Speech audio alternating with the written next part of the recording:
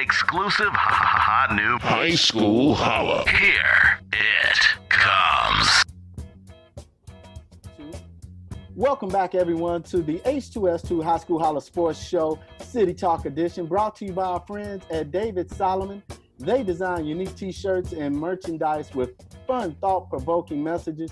You can purchase these unique items through the David Solomon Facebook page and the Urban Fieldhouse website. Joining us on the H2S2 show is a man considered one of the greatest Chicago Bears of all time.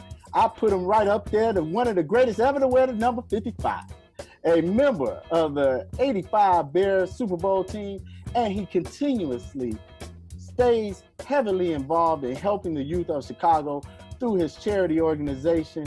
We welcome Otis Wilson to the H2S2 show. Welcome, Otis. Thank you very much. It's good to be here, good to talk to you. And COVID-19 thing going on, you know, things that are we're not usual times, but we got to do the best we can to stay healthy and still get that word out, because that's the most important thing. And I'm just glad to be here, and I'm honored. But Otis, we always like to ask our first-time guest of the show to share with us one of the best high school memories you have as a player. Wow, I got so many of them. God almighty, which ones do I choose? Probably back in 1974. We won the city championship in Brooklyn, New York. I went to Thomas Jefferson High School, and Mo Finkelstein was the head coach at that time. And, you know, playing, you know, you pretty much play every position out there in high school. So wherever Mo put me, that's where I played that weekend. You know, tight end, fullback, linebacker. I was there, everything, man. He told me, at one time he was thinking about putting me at quarterback. I said, Mo, I'm glad you didn't do that. The most memorable moment was, it was 7-0 score. We played D-Wood Clinton in the Bronx, and they were beating us, and with like 5 minutes to go, we drove down the field and we scored, and so that made it 7-0. They got the ball. They drove down the field and scored. And the last, there was a pass play. I batted the ball down, and we won 7-6, the city championship. That was our second city championship in 74. And so we won it back-to-back, 74 and 75. A great high school memory. Now, I gotta ask this, Otis. Does every defensive player always play offense at some point in their career?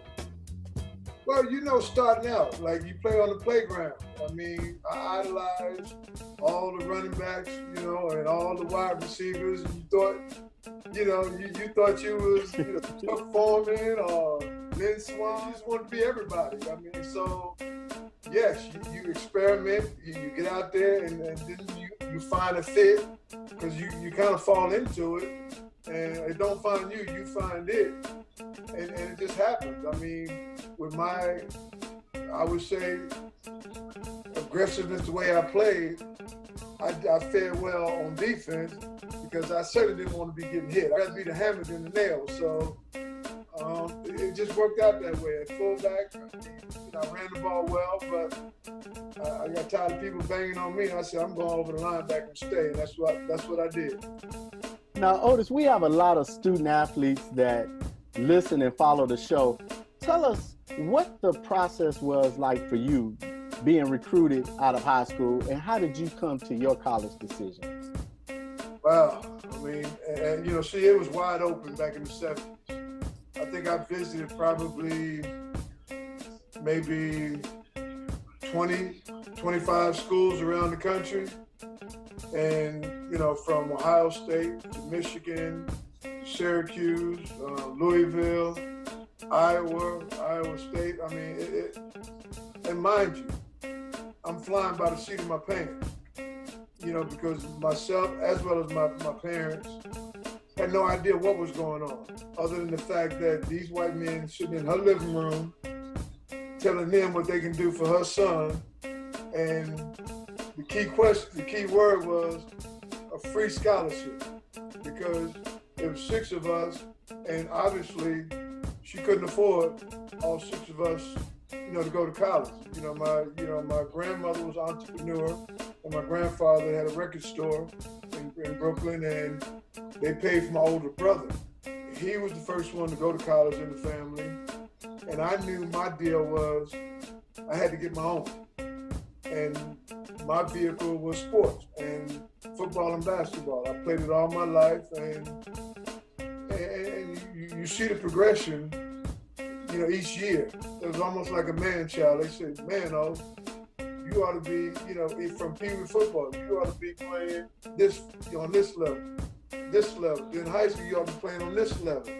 And then like Bo Schembecker, Woody Hayes will come into my high school locker room every other weekend or so during the off season and collaborate with my high school coach, because he was that innovative in Brooklyn. I mean, major schools would come.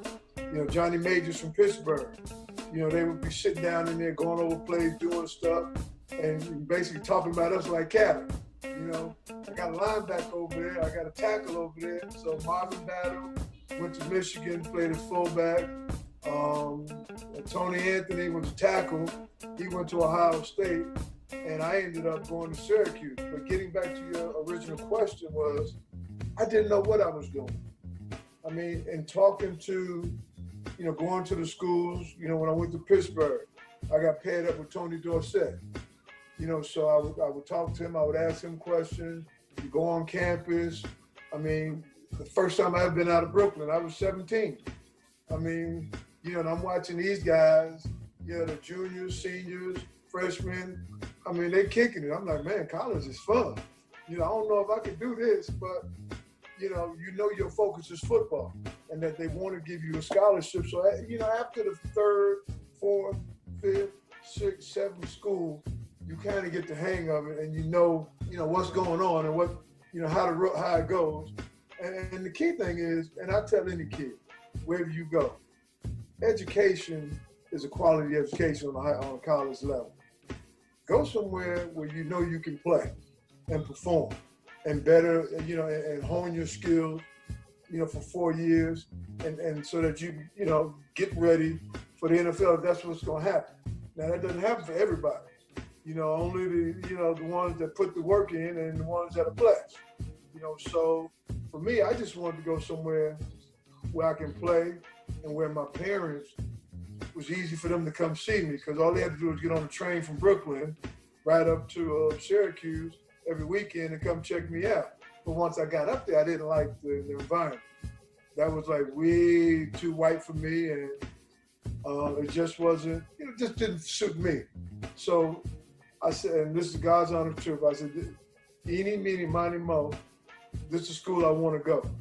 And I picked Louisville. I said, I want to go south, but not too far south, because I'm a city guy. I'm from Brooklyn, New York. And that's how I ended up at the University of Louisville. My high school, Mo, kind of got mad at me. He wanted me to stay there and stick it out at Syracuse. I'm like, Mo, that's not the place for me. I got to feel comfortable where I'm at so that I can go out there and shine. And the rest is history. Man, I like that. I like that process. But it's amazing, because behind your story, there's so many student athletes in Chicago that can really gain some knowledge off of that, because they need that type of understanding. And that was great. But what was your transition from high school to college like? Was it tough? It wasn't that tough. Yes, you had to put the work in, because obviously on every level, the guys are bigger, stronger, and faster.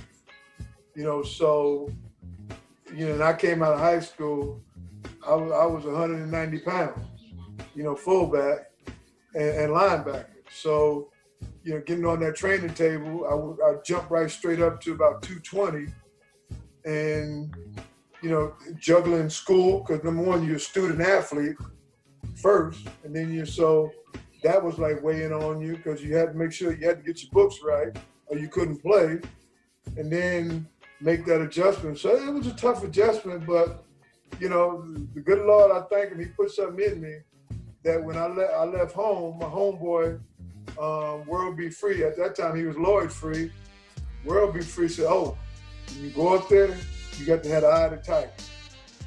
Don't let nothing stop you. And I went up there with that mentality, with a chip on my shoulder, And I kept my mouth quiet, you know, because Frank Maloney, who was the head coach at that time, he said, all Americans stand up in this room. The whole room stood up. He said, this is the best of the best around the country. You guys got to make this team. And all I did was look at everybody, size them up.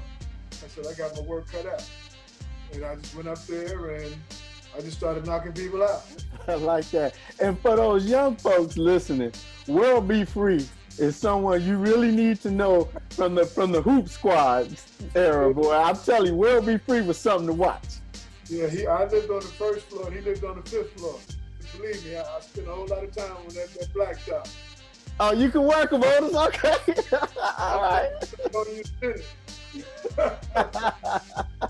Now, Otis, you had a very successful college career at Louisville, which led to you becoming a first-round draft pick of our beloved Chicago Bears in 1980 NFL draft, and 5 years later, eventually winning the Super Bowl championship in 1985.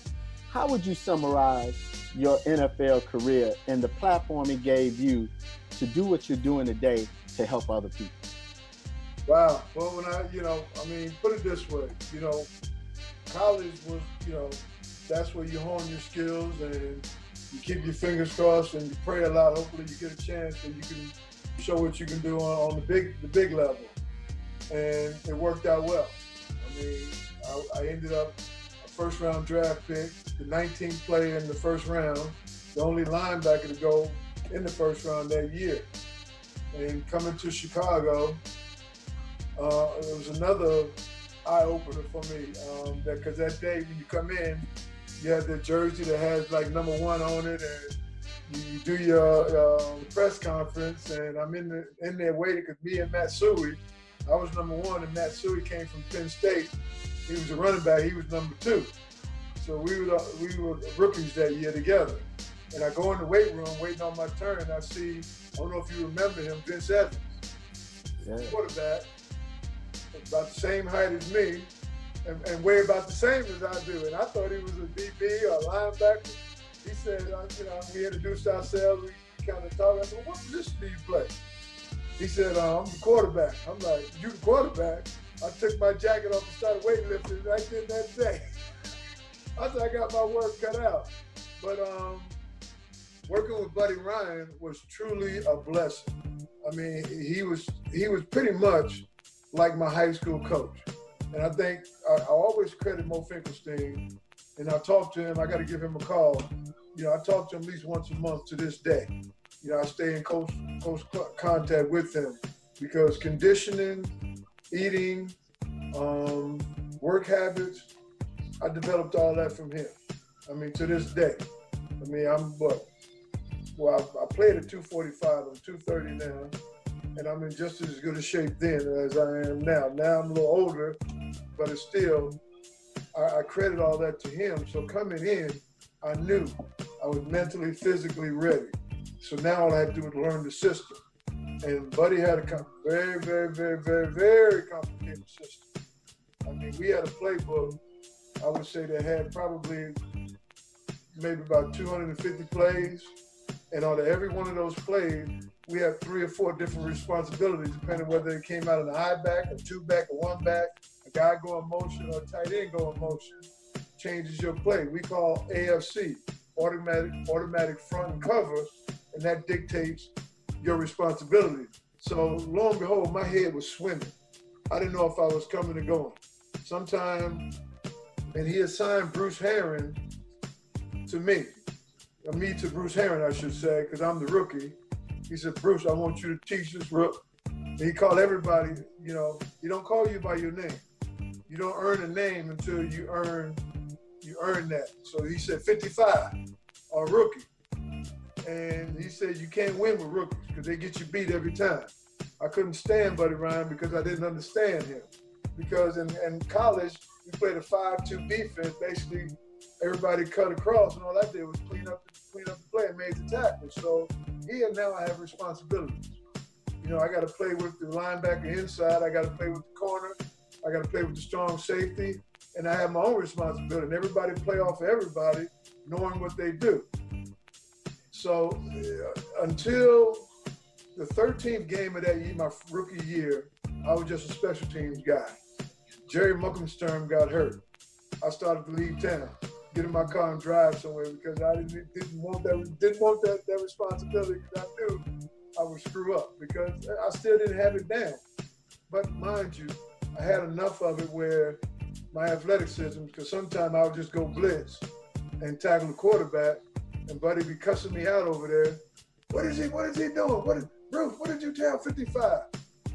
Good play though, because I sacked the quarterback so he couldn't say nothing. But he cussed me out in the meeting because I just screwed up the responsibility. But that's what I had to do. I mean, I had to let my athleticism go because if I'm a thinking man, you can't play. And so by thinking, slowed me down. But once I got it, because I sat with Buddy, from that point on, I sat with him and understood, and he showed me, you know, what he's looking for in an offense and how to stop that offense. And I understood the game plan and the scheme. It was like letting the dogs out and run. Because by then, I just tell Todd Bell sometimes, I give him a finger like this. And then sometimes if I'm supposed to blitz, he go blitz. I go cover his man because I had foot speed. And when I'm working with Terry Smith on the corner, I see that guy coming in. I know somebody's going out. I would take that guy, and when the tackle blocked down, I get in the running lane. So it was just so many different responsibilities. So it was a task, but we had the most, phenomenal athletes, because Hampton came the year before me. Then I came the second year, and from then on, every year, I think 83 was our best draft ever because probably, from Wilbur Marshall to Jimbo Covert, all that collection, that group was intact. And you can see it from 82, 83, 84, 85, how we started just whooping on people. I mean, everybody just came together. Everybody enjoyed one another. I mean, we partied on and off the field. We all got along well. I mean, Walter was franchise. Buddy said, hey, touch Walter. You touch Walter, hurt Walter, I'm cutting you because that's the only thing we got over there. So we left Walter alone. Everybody else was fair game. And the defense came together. I mean, you're talking about going down that line. I mean, we had Wilbur, myself, but Al Harris that sat out that year in 85. Todd Bell sat out that year in 85. They were original, starters. And Dave Gerson came in, took Todd Bell's place, and Wilbur took, Al Harris' spot. And we didn't skip a beat. We just kept on rolling. I mean, everybody in that defense except Les Frazier, Mike Richardson, and Fridge, Mike Hardenstein, which they rotated him with Fridge. Everybody was a two-time Pro Bowler. I mean, Richard down on that end and Wilbur. Who you gonna double team over there? Me and Hampton on the other side, on the strong side. Who you gonna double team over here? Singletary in the middle. Fridge coming up in the middle with McMichael. All we did was tell Les Frazier, Finchick, and all those guys, get on that DB because he's going to throw the ball right away. If you don't throw the ball, he's going to be hurt. And that's how we played all day long. And we appreciate your NFL career here in Chicago because it meant a lot to many of us. But more importantly than that, you continue to help the communities throughout Chicago. Tell us about some of the many things you are doing through your charitable association. Well, let me back up a little bit because, my grandmother and my mother always instilled in me. She said, Otis, well, I'm not going to tell you what they used to call me, but they didn't call me Otis, but they used to call me Bobby when I grew up. So I don't know why, don't ask me why. You've been blessed to be a blessing to other people. And I'll never forget that, because I used to give my grandmother, my mother money, and they give it away. She said, I just gave it to the girl, lady in church. They needed more than me. I'm like, okay. And so that instilled in me, whenever I got the opportunity, whenever I got the chance to give back. I mean, when you're an athlete, you get taken out of your community in Brooklyn, New York, get thrust into a pretty much predominantly white community up in Lake Forest where we were practicing at. And, you know, you don't see see people like yourselves all the time. You see, you know, a lot of different colors. And I used to go to, they had this organization called the Boys and Girls Club. You know, Vivi Sori, you know, he headed that up. And so he would always, him and Walter would, you know, drag me, they didn't even drag me down there. They said, come on with us. And we go down there and we hang out in the community on the west side. And I think it was in Lawndale. And that's pretty much how I started. You know, I started with the Boys and Girls Club. I started with the YMCAs and just really a lot of the local Chicago, you know, entities. But then I said, you know, just something inside my spirit was saying, you know, you can do a little more. You know, that's when I started my non-for-profit. And you had to learn a lot of lessons because I did a golf outing. And I didn't know what I was doing. I raised about $25,000. And it cost me $25,000 to put it on. So I had to end up spending money out of my pocket to give to the charity. And I said right then and there, whenever you raise money, you got to raise money to cover all your expenses. Then you got to raise money, enough money to give to the charity. So that's pretty much, and to this day, I still do my golf outing. You know, this year's in August. I pushed it back. You know me in July. But, you know, my thing was, where do I fit in? How am I going to fit in? And we started out as a technology program, you know, in, you know, health and fitness. As I said, number one, if you're healthy, that gives you a great advantage. And if you're knowledgeable, you know, that gives you that extra 1-2 punch. And so I always instilled in these young people, I said, God has blessed you. Your body's your temple. You know, you can't help nobody if you can't help yourself. And so we started the fitness program. You know, we had the nutrition part of it, and we had the, you know, the computer classes. You know, then we were helping with their homework. That's the original. And then it matured into, you know, a financial literacy piece. Then we have the martial arts program. We have the nutrition program. We have the internship program where we get them jobs when they get out of school. You know, then we have the girls dance program because sometimes you have to separate the girls from the boys. They got to have their own little thing. But really the reality of it is the reason why we have so many things that we were doing because I saw the condition our community was in. That we lacked in just so many departments. You know, they didn't have this, they didn't have that, but yet they were resilient because under all that pressure and stress, it still came every day. Now, you might have to instill stuff in them every day, but that's only because some parents, it was no parent, it was one parent, it was an uncle, it was an aunt, it was a grandmother. It was just, you know, I don't want to say a hopeless situation, but it was just a difficult situation for that young boy or girl. And our age group was from 8 to 18. I worked with all Chicago public school kids. I used to do it through the Park District. I used to go right straight into the schools. You know, any way we can connect with them, that's what we did. We now up to about, I would say probably, right now we got free rent.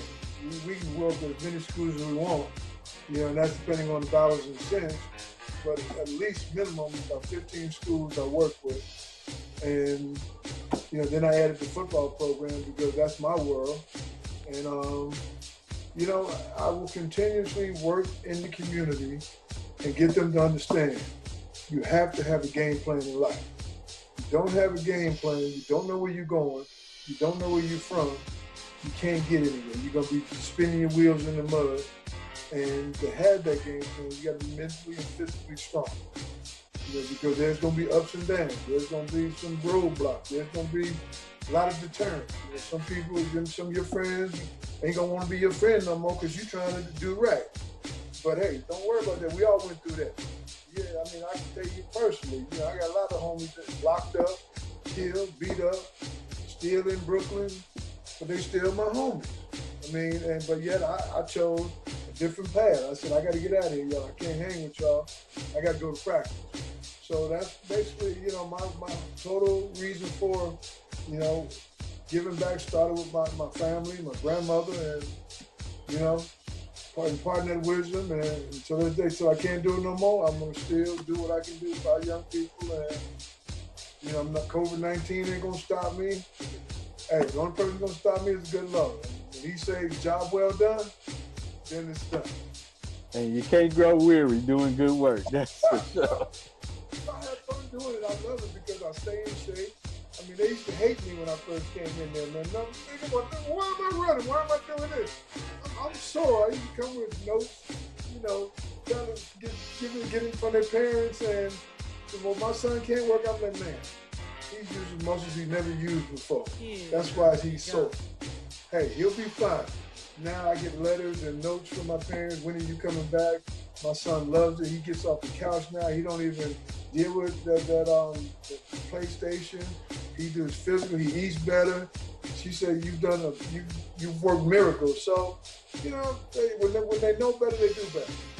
I know that's right. Now, Otis, you mentioned it, and I wanted to talk a little bit more. You've taken time to partner with Chicago Public Schools and the CPS Sports Administration.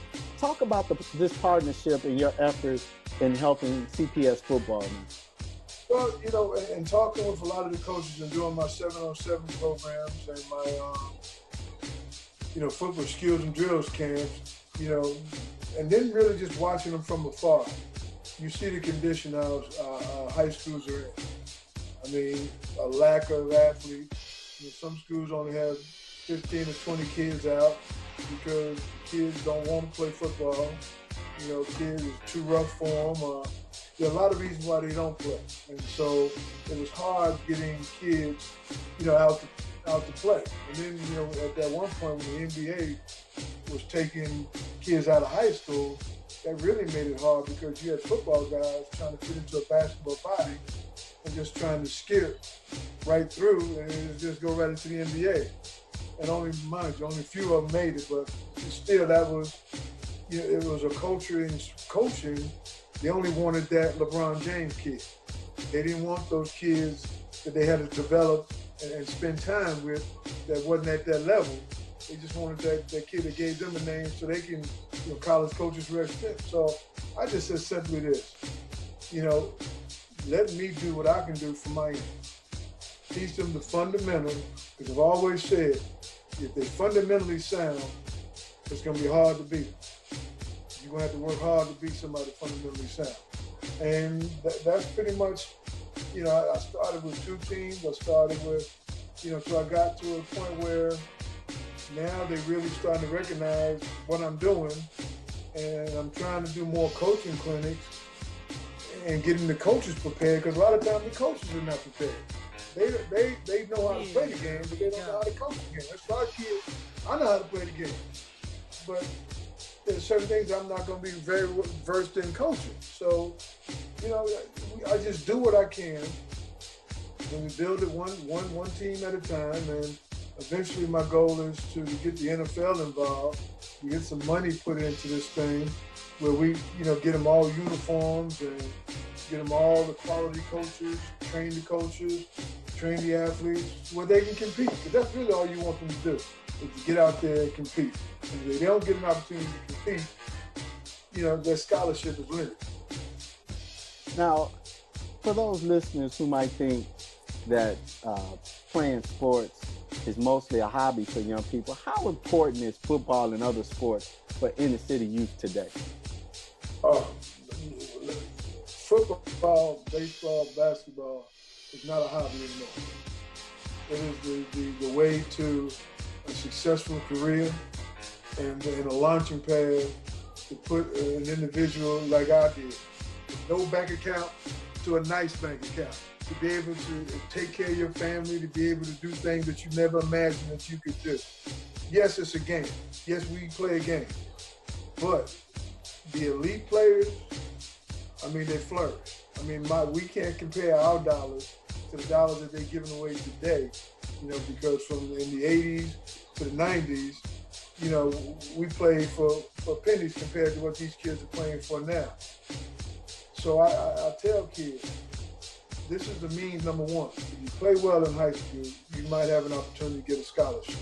That will propel you, number one, to qualify you in the job market, in the job world when you have a college degree.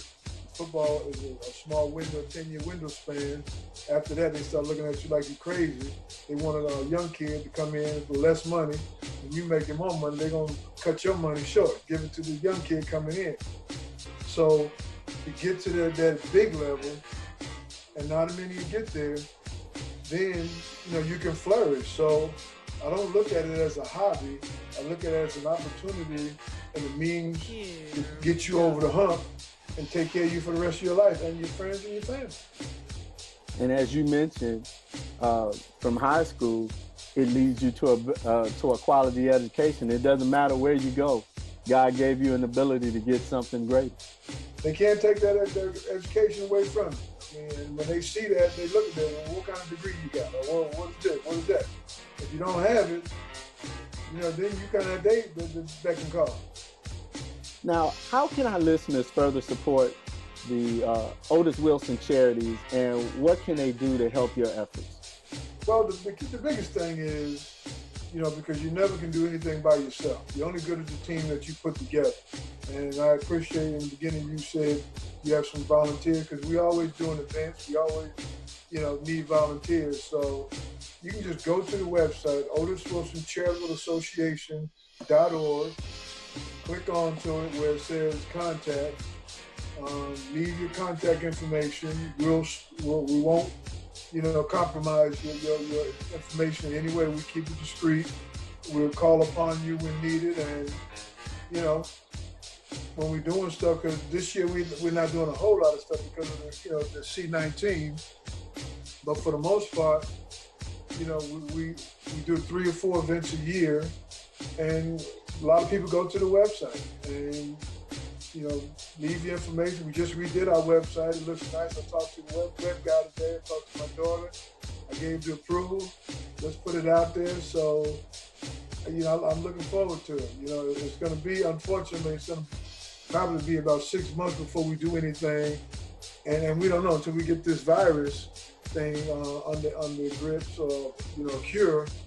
It's kind of hesitant to put a lot of people in close contact. So, and all the stuff I do is like hands-on. So, just leave that contact information, Otis Wilson, charitable.association.org, and look us up and see what we do more. And there's some great reading on there. We have a lot of huge sponsors, and it's just been a blessing. I tell you, good people always want to be around good people. I play a lot of golf. I play with a lot of CEOs, and first thing they ask you, well, what are you doing now, Otis? I said, I'm getting ready to hit it down this fairway about 300 yards on you, but take your money. Then I want you to come on board with me with this charity, and then by the end of the day, you get to know somebody and play with them for about 3 hours, and no one has said no. I mean, if it's not financial, they know somebody that can do financial. They do what they can do, because everybody don't have the grant, everybody don't have the time, but you just weed through everybody and use everybody where their strengths are. And we want people to sign up. Even though it might be 6 months out, sign up now. Let's use your time, talent, and resources. So when the time comes, we have people in position ready to work. Roll up them sleeves. Let's help the community. Now, Otis, Chicago has been a part of a lot of unrest that has occurred across the nation. I just want to ask you, what words of encouragement do you have for the city of Chicago? Well, it's unfortunate, and this interview will last probably 3 weeks, in talking about the situation. That people of color have been at the bottom for so long, and the system has been designed to keep us down there. And the police system and the financial system is not in our favor. One thing I loved about sports was, you got an equal playing field. When you got white boys out there, and hey, your rule ain't no different than mine. I'm gonna take your bread, or you gonna take mine. And obviously, you know who took what, because I ended up. But society is not like that. And so I say to young black men, and just really people of color, I mean, and even though we educate ourselves, get the best education, we still at a disadvantage, because they always find a way to, give that other guy, the job, or put other rules in play, bend the rules so that you really stay where you are. And, but don't let that deter you, because as long as you're educated, you still can come out on top. Now, for our young men, the police system has been designed to suppress us, to keep us in place. So I tell them, comply.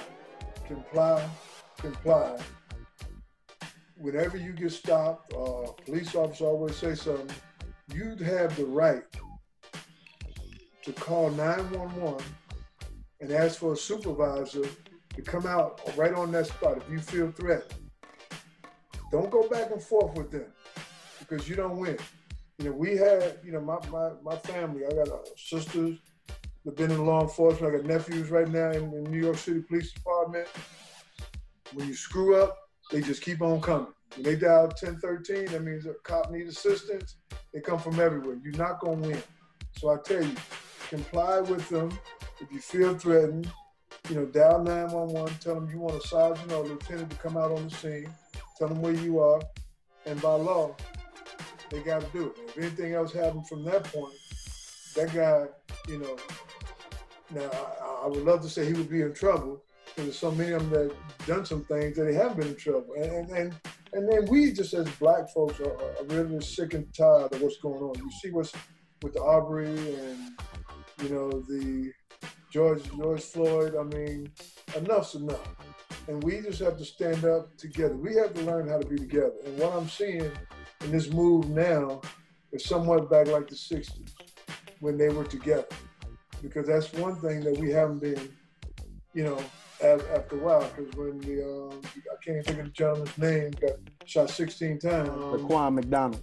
Laquan McDonald, we protested, then it stopped and went away.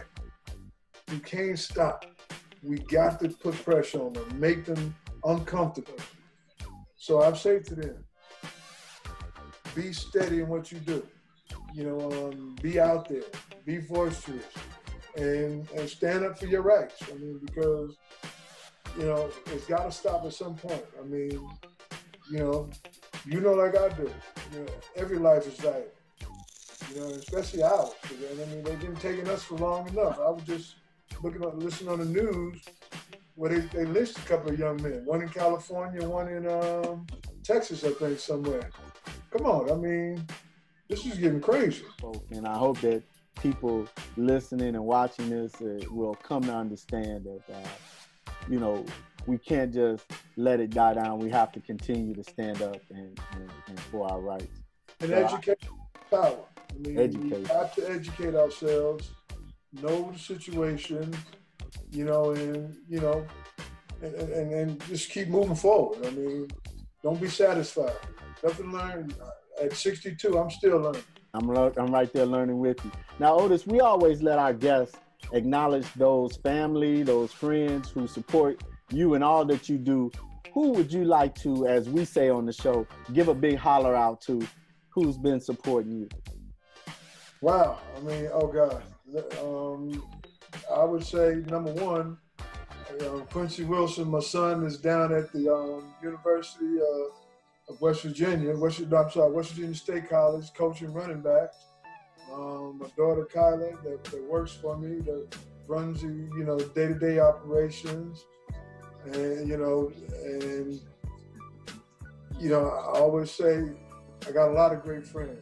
Jim Reynolds at Loop Capital has been a blessing. I mean, Lyle Logan at Northern Trust. I mean, Larry Bacala, Tyler Lane Construction. I mean, it's going to take me about 30 minutes to run down that list, but Michael Jordan. I mean, I talk to him at least every other week. Richard Dent. I mean, I talked to him yesterday. I mean, Dan Hampton. I mean, the key is family and friends are everything. I mean, the older you get, the more you appreciate your family and your friends. And I've learned my teammates are brothers for life. Even going back to high school, I still talk to Frank Buckley, Clark Lamboy, Bernardo Paez, all those guys. We get together, Willie Holmes, then all my Wilbur Marshall.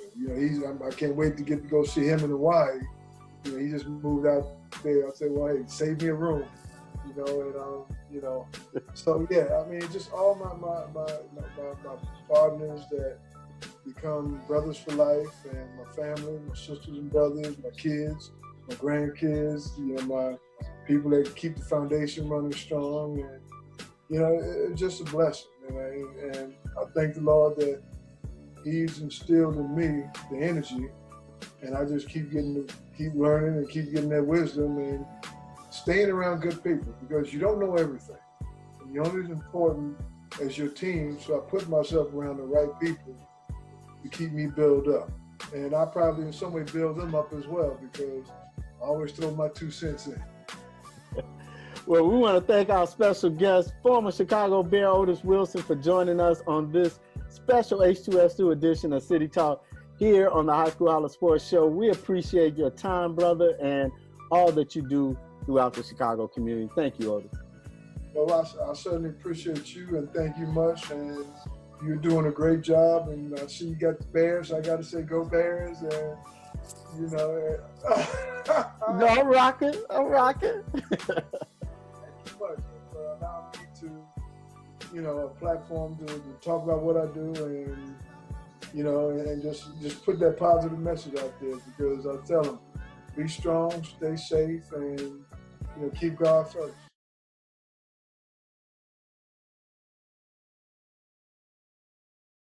High School Holla.